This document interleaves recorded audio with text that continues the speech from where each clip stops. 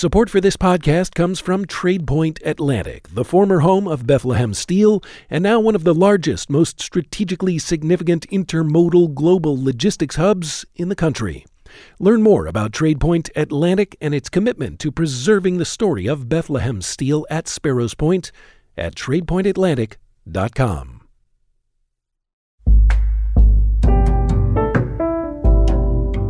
Welcome back to Sparrows Point, an American steel story. Aaron Henkin here. Our last episode was the first episode in this six-part series.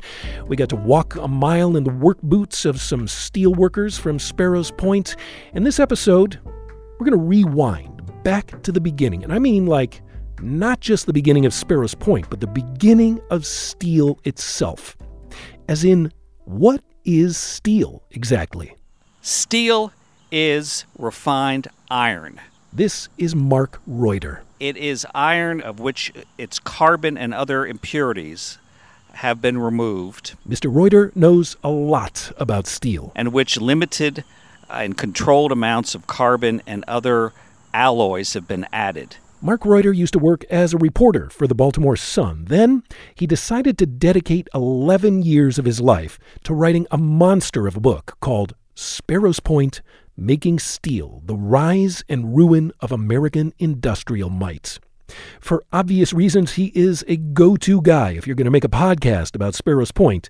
He also happens to be a great storyteller, which is a nice bonus. When we met up, though, for an interview, before Mr. Reuter would tell me anything about Sparrows Point, he wanted to make sure I understood what a big deal the invention of steel was. For thousands of years, humans knew how to make iron, but had a very hard time making steel. The Persians began a process, and steel, how they developed it, was almost as exotic and as valuable as silver or gold. This early Persian steel was so precious because it was so rare. And the reason it was so rare was because it was so difficult to make. The difficulty lay in the fact that to make steel and to get that carbon and other impurities out of iron required heats of over 3,000 degrees Fahrenheit. And for a long time, no one could figure out a sustained way to keep iron that hot.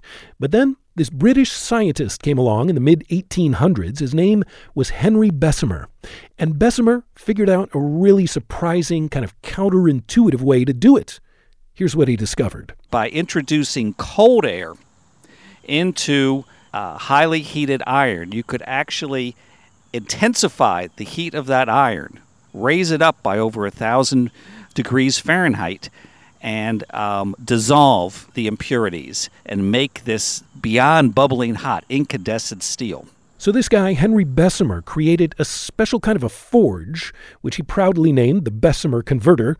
And this thing was basically a huge cylinder, like as big as a row house, with layers and layers of refractory brick. And it was revolutionary, so much so that a U.S. steel company at the time called Pennsylvania Steel ordered one to be built in England and shipped across the ocean. Well, legend has it this ship sank halfway across, and that Bessemer converter is somewhere at the bottom of the Atlantic.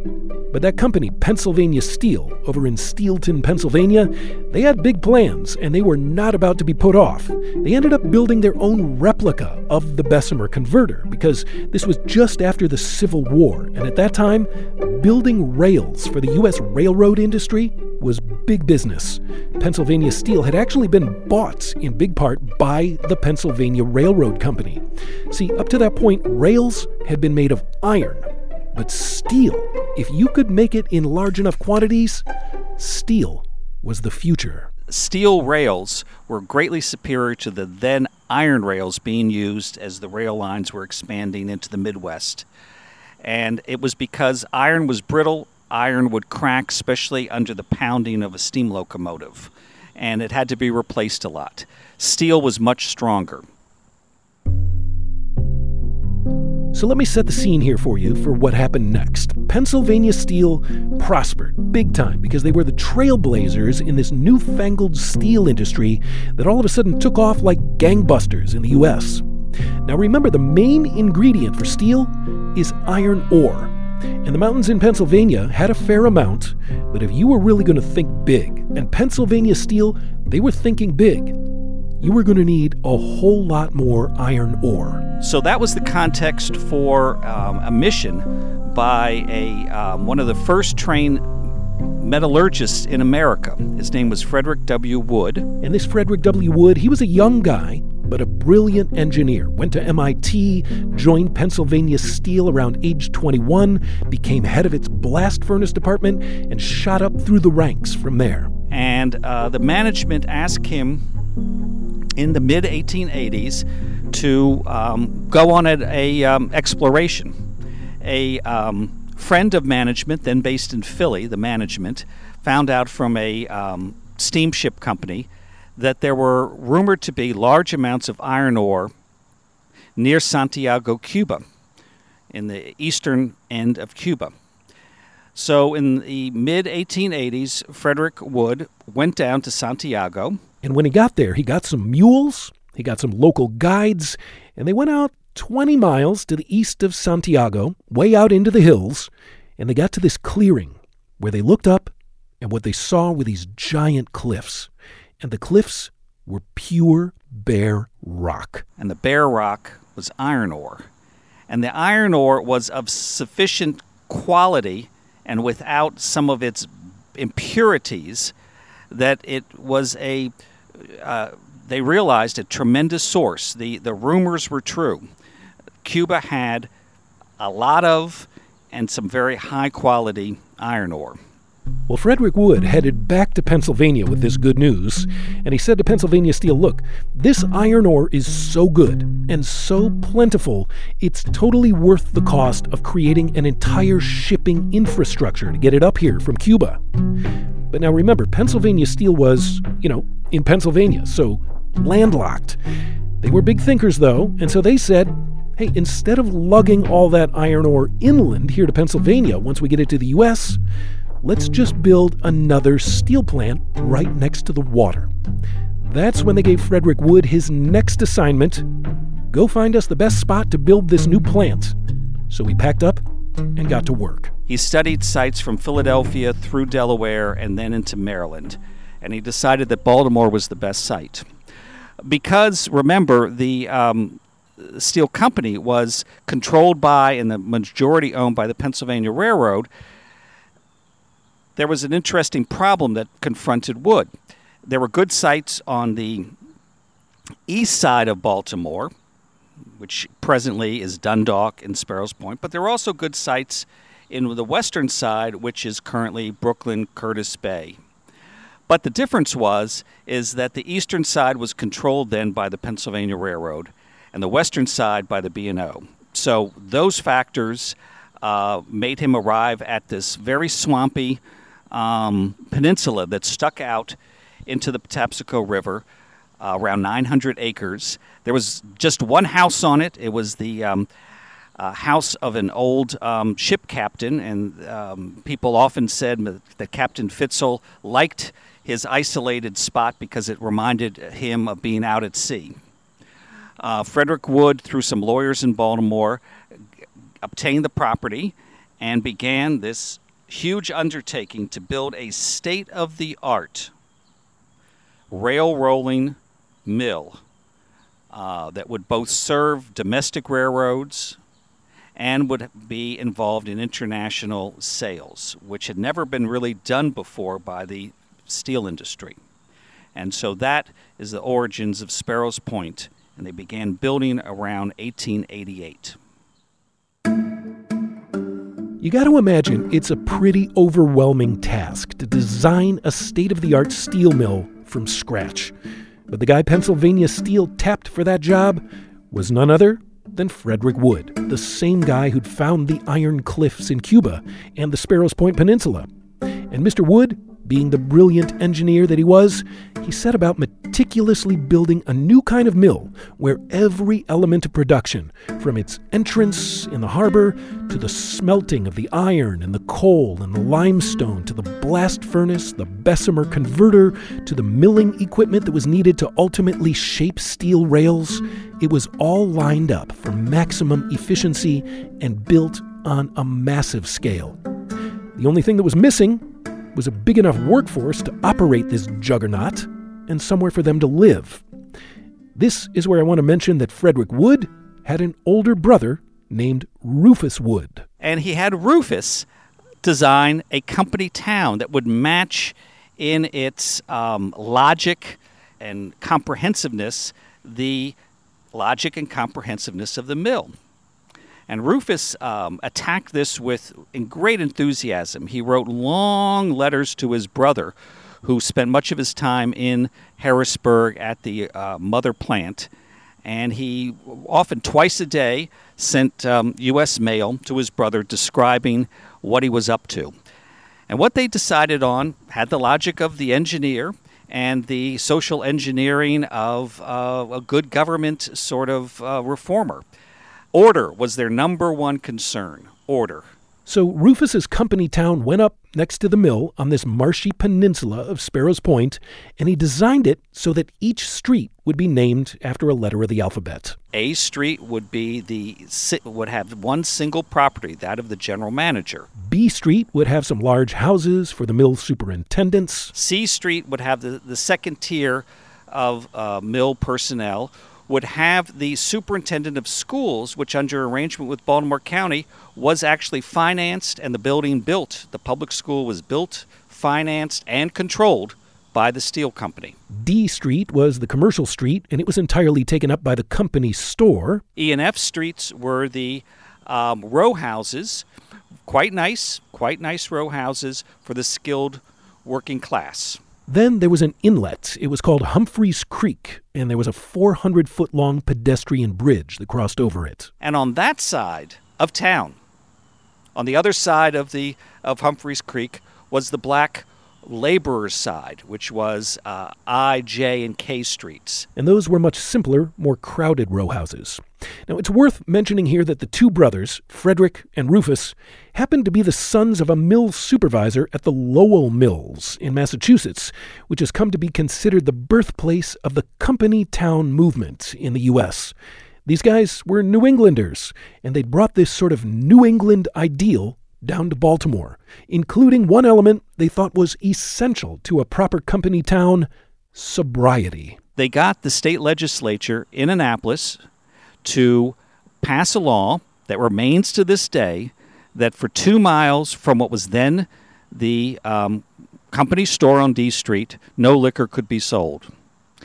So that ordinance set up this sort of highly controlled community, the city on the hill or in the marshes that they wanted to build to last the ages with this state-of-the-art rail rolling mill. At least that was the idea. In his notes to his brother, Rufus would oftentimes complain about how backwards and behind the times this southern city of Baltimore was. Rufus, he was living in the company town he designed, with temperance in mind, but one night around 1905 he took a carriage ride out to investigate a distressing rumor he'd heard about some goings-on over on Eastern Avenue. Now, this was the spot where the railway carried freight and passengers into Sparrows Point.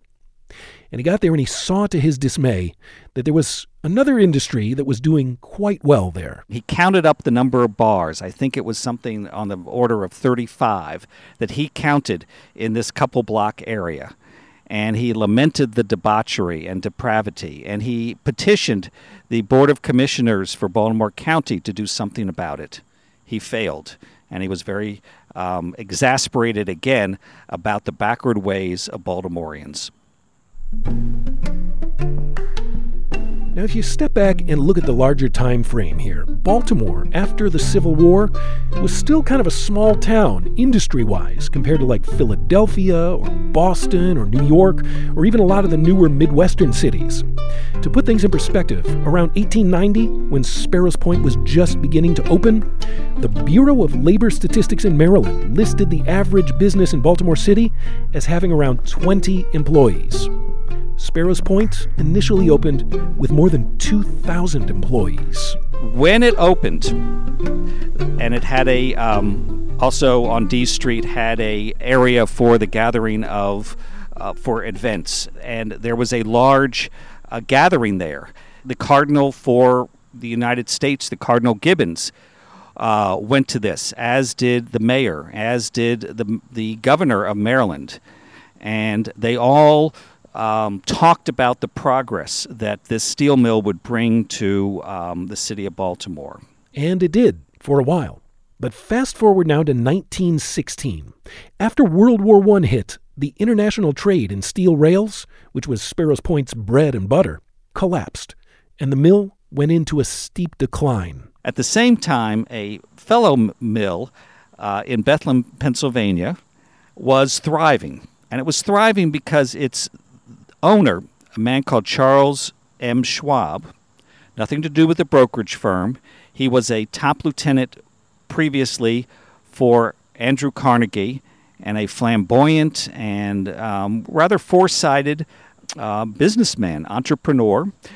He came up with the idea that he would make Bethlehem Steel what he called the Krupp of America. Krupp then was the large German company that was becoming famous as the armor, the military adjunct of the German military, building this heavy artillery that was, made the German army so powerful during World War I.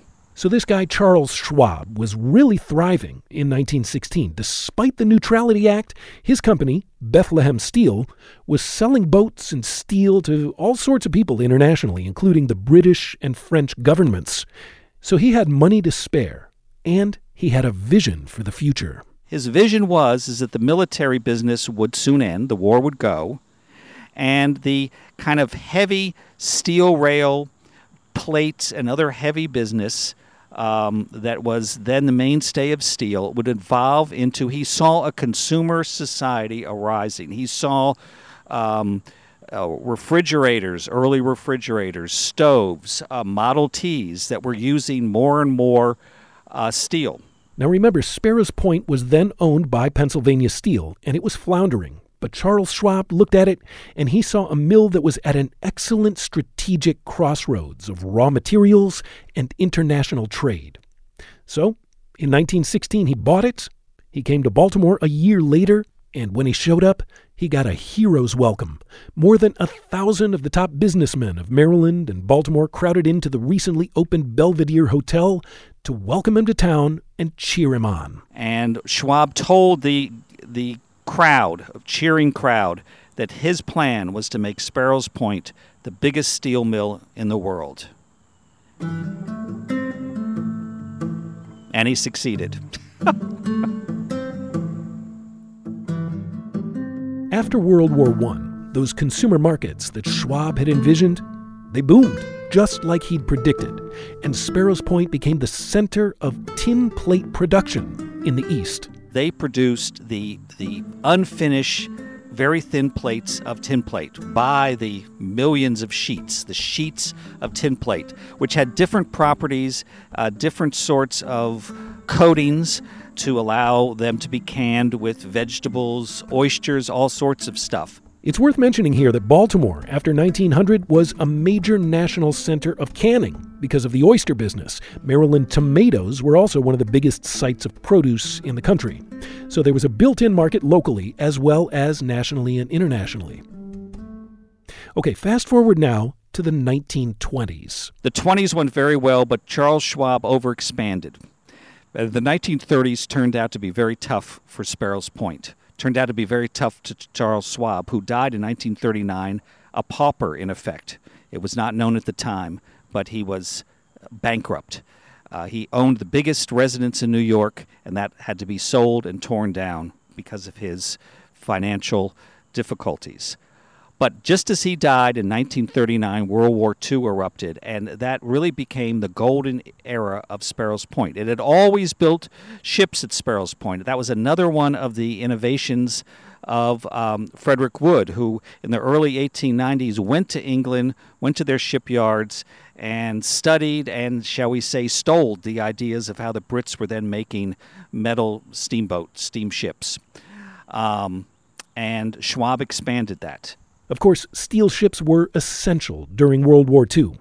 And the U.S. government contracted Bethlehem Steel to build all of its East Coast Victory ships, vessels that were used for transporting troops and supplies to Europe and Africa. In fact, the shipbuilding business got so brisk, there wasn't enough space at Sparrows Point.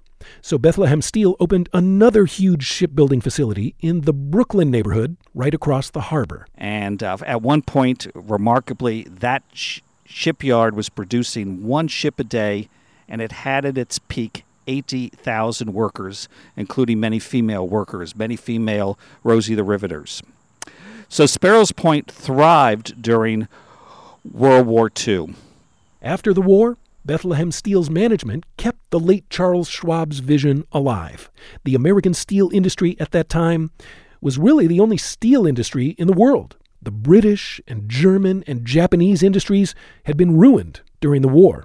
So the U.S. was on top of the world. At one point, 65% of the world's steel production was coming out of the United States. So there was a huge expansion between 1945 and 1958.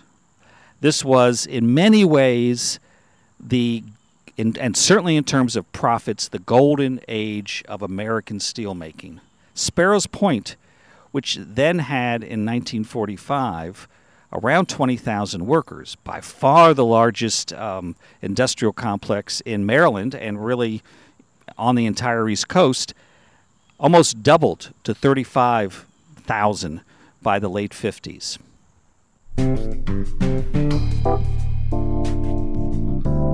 Can I just pause here for a minute and give some props to Mark Reuter?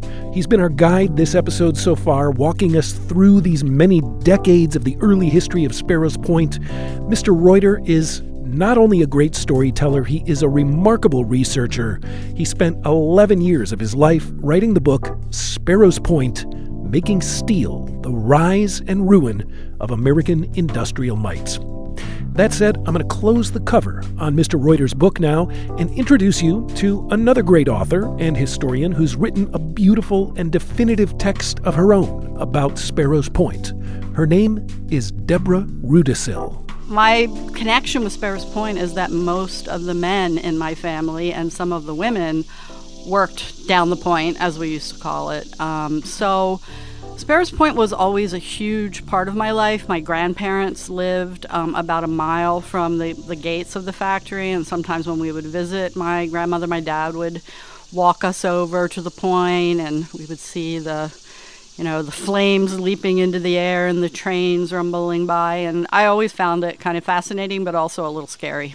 Rudisill did not end up following in her forefather's career footsteps. She graduated from the Science Writing Master's Program at Johns Hopkins University, and she was 2 books into a science writing career when she had a revelation that she should write a book about her own family roots. And I was just sitting at my desk one day, soon after my second book was published, and suddenly this title, Roots of Steel, popped into my mind. And it immediately felt right. And so I began talking to people in my family about their time at the point and what the point had meant to them. I then expanded my circle a little bit, and I started going around to meetings of seniors. I attended some union retiree meetings, and it quickly became apparent that not only was there a story there, but it was a big story. The full title of that big story is Roots of Steel, Boom and Bust in an American Mill Town. It took Rudisill 4 years to research and write this book, and it ended up being a really cool hybrid of industrial history and family memoir. The Great Depression hit steel towns really hard, and Sparrows Point was no exception to that. The vast majority of workers were either laid off or cut back to just a few days a week. It was really tough times down there. And the people who lived in the company town, because by that point, most workers were not living in the company town. They were living off-site in Highlandtown, West Baltimore. But those who did live in the company town were insulated somewhat from the effects of the Depression by the fact that they were living in company-owned housing. So the company didn't kick them out. They were able to buy food and other items on credit at the company store. even so, it was tough. My grandmother always says that during the Depression, she would keep a pot of soup on the stove and feed anyone who came to the door. The plant was actually unionized. The CIO organizers had been in Baltimore, CIO being the Committee of Industrial Organizations, and the Steelworker Organizing Committee had been in Baltimore in the early 1930s, but weren't making much progress. But right on the eve of World War II, the union was voted in to the plant. They had a vote. Steelworkers voted to accept the union, and that was a huge, huge change because the company town had always been very resistant to union organizing. Then World War II starts, the U.S. gets into World War II, Bethlehem Steel suddenly is awash in all these defense contracts. So not only were the laid-off workers called back to work, but at the point itself, at the shipyards, at the other shipyards that Bethlehem Steel created, ringing Baltimore Harbor, they suddenly needed workers. So people started coming to Baltimore from all over, from Pennsylvania, from New York, from Appalachia, from the South, because suddenly not only were jobs available, but they were also good-paying jobs. This is when my maternal grandparents came to Baltimore to work in the shipyards. The war was boom times for Sparrows Point and boom times for the Dundalk community, which by then had grown quite a bit since its founding during World War I. And that it also enabled immigrants and black steelworkers who had been, up until that point, really kept to the less well-paying and dirtier jobs to begin to advance. My in-laws, my grandfather-in-law was an immigrant from Spain who started working at the point in the 1920s, shoveling slag. Not making very much money. The family was kind of living hand to mouth in Highlandtown. But during World War II, he and the other immigrants were given a chance to advance and learn a trade, and he became a machinist. And after that, things were much easier and more comfortable for his family. However, it also has to be said that there was a great deal of racial tension in Baltimore generally, but also at Sparrows Point and its shipyards specifically, because many white steelworkers and shipyard workers did not want black laborers to have the opportunity to learn a trade. And, God forbid they should be in a supervisory position over white steelworkers. So there was a near riot at the Fairfield shipyard when the company was attempting to train some black shipyard workers in the trades. And the union, which at that point was, just newly voted into the plant, was kind of in a sticky position, the Steelworkers Union and also the Shipyard Workers Union, because at this point they're trying to get steelworkers and shipyard workers to join the union. It wasn't an automatic thing. But at the same time, the CIO unions were always firmly committed to a policy of what we call today racial justice. So they were between a rock and a hard place. And in the end, even though the votes of the black steelworkers were absolutely critical in voting the union in, they kind of ditched the African-American steelworkers and basically collaborated with a company to keep this sort of black jobs, white jobs system going for many years until the 1960s when they were forced to change it. Deborah Rudisill is touching on a lot of historical context here, and we're going to get into it in more depth on the next episode in this series when we delve into the history of unions and civil rights at Sparrows Point. You probably also heard her mention the Dundalk neighborhood where she grew up. This was a town built by the success of Bethlehem Steel, and like the company town of Sparrows Point, Dundalk could also feel shut off from the rest of the world. Rudisill interviewed a lot of steelworkers for her book, and her dad was one of them. She says he was different from a lot of the others because, honestly, she didn't think he had much love for the job. He was a very smart man. He was very interested in the world. But he was also, I feel like in my childhood, a very angry man and a very unfulfilled man. And I think that may have been true of a number of the folks back in those days who grew up in Dundalk or Sparrows Point and who basically, they could get a good paying job, work in the same place as their fathers and their grandfathers and their brothers. Maybe that wasn't the best thing for them, but it was kind of a sort of inertia, right? You grew up here, this is what you did. The flip side that, of course, is that if you didn't want to work at Sparrows Point, you could work at some other company in the Baltimore area. So it's not like you were being forced to take a job at Sparrows Point. There were other jobs available, but there was a certain, I feel like, a lack of agency and a lack of choices when people were sort of filtered into this one particular kind of job because those were the jobs that were available in the community where you grew up. The positive side is that if you took one of those jobs and you went to work every day, you were able to buy a home, you were able to get married, you were able to have a family. If your kids wanted to go to college, you could send them to college. So you had a pretty decent life. Now, one of the things that people often forget about those jobs at Sparrows Point is they were very hard jobs and they were very dangerous jobs. Many, many people, as I detail in the book, were actually killed on site. Many more died in later years from cancers and other diseases caused by exposure to toxic chemicals. And frankly, I think a lot of young people today would not want to, and maybe even be able to work as hard as our fathers and grandfathers and our mothers too worked in those industrial jobs on the Point and elsewhere. I mean, it was a different world. When I was growing up in Dundalk, the absolute worst thing you could say about a man is he doesn't like to work. He could be an alcoholic. He could be a very angry, frustrated man. But as long as he went to work every day and brought home his paycheck, he was a man. And I think we've kind of moved away from that sort of vision of the role of a man is to be a worker and a provider. And some people would say that's a bad thing. Other people would say, well, maybe it's a good thing that people have kind of more choices right now and are not just kind of falling into place with the expectations of their families and their communities.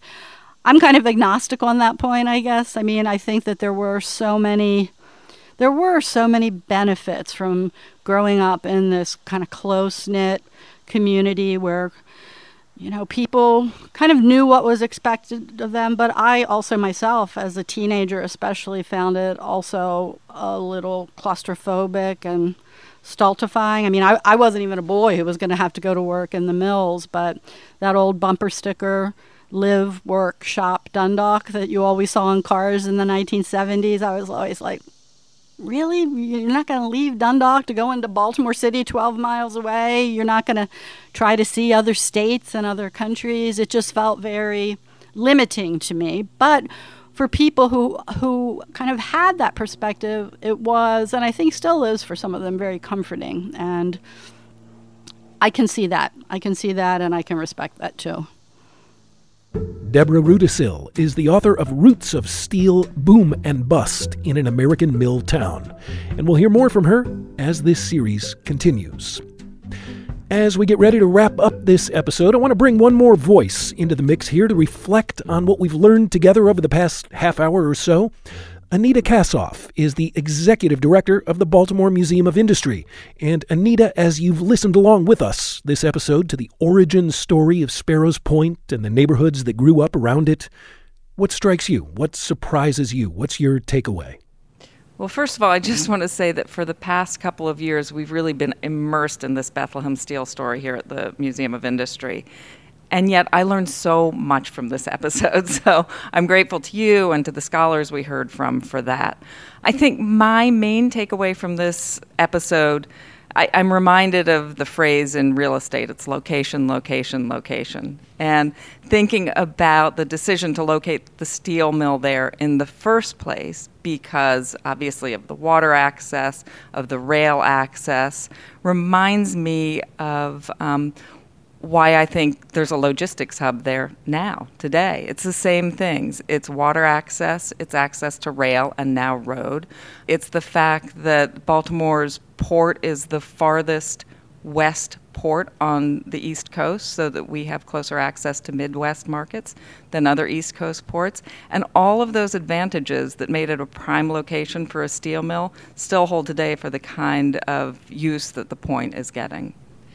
I learned a lot in this episode about just how elaborately planned the company town of Sparrows Point was as well. I mean, you think there's obvious engineering intention that goes into building the mill itself, but that equal sort of scientific amount of detail went into creating the company town.